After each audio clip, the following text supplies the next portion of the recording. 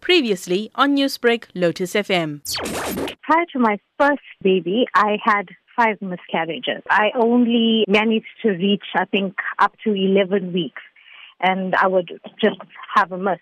And because of that history, my doctor then advised me that a normal birth is out of the question and we have to have a C-section done. Obviously, the second baby, just after 2 years, after my first pregnancy, and then it was too soon to have a normal birth, so the doctor advised me we're going to do a C-section as well. A cesarean-section is major stomach surgery. Describe for us the process that you had to go through for both babies. I was anxious, obviously, being my first pregnancy, but I think when you're going into it unknown, you're a bit more relaxed, and thankfully everything was smooth sailing.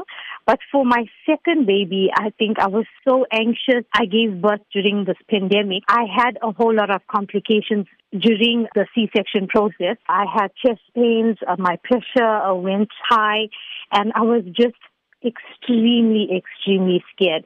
And even the healing process thereafter took me, I think it was exactly 6 weeks. I had pain in my tummy. I had back pain. I even had pains on my legs. Lots of people said, no, maybe it's just cold or maybe it's just that you're walking. But I literally couldn't get out of bed. And when I went to see my gynae, he said to me, look, these are after effects, obviously, with the C-section. Some women experience it. Some women probably are strong enough that their body can take it.